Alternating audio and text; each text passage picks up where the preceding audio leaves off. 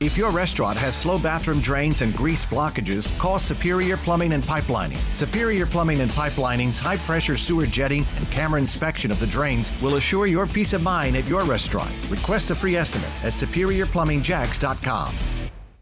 The milder temperatures have arrived. We started to shake off this local nor'easter yesterday, and now today has pretty much subsided. Now, having said that, there's still being onshore wind. It's out of the east, but it's not as strong. We still have rip currents at our area beaches and rough seas and surf. After a nor'easter like we've had the last couple of days, it takes a while for the seas to calm down, and this will be no exception today. So still potentially dangerous at the beaches. Use some extra care if you're going to get into that chilly water, which is still only in the low to mid-60s in most spots up and down the coast. But otherwise, a nice day today.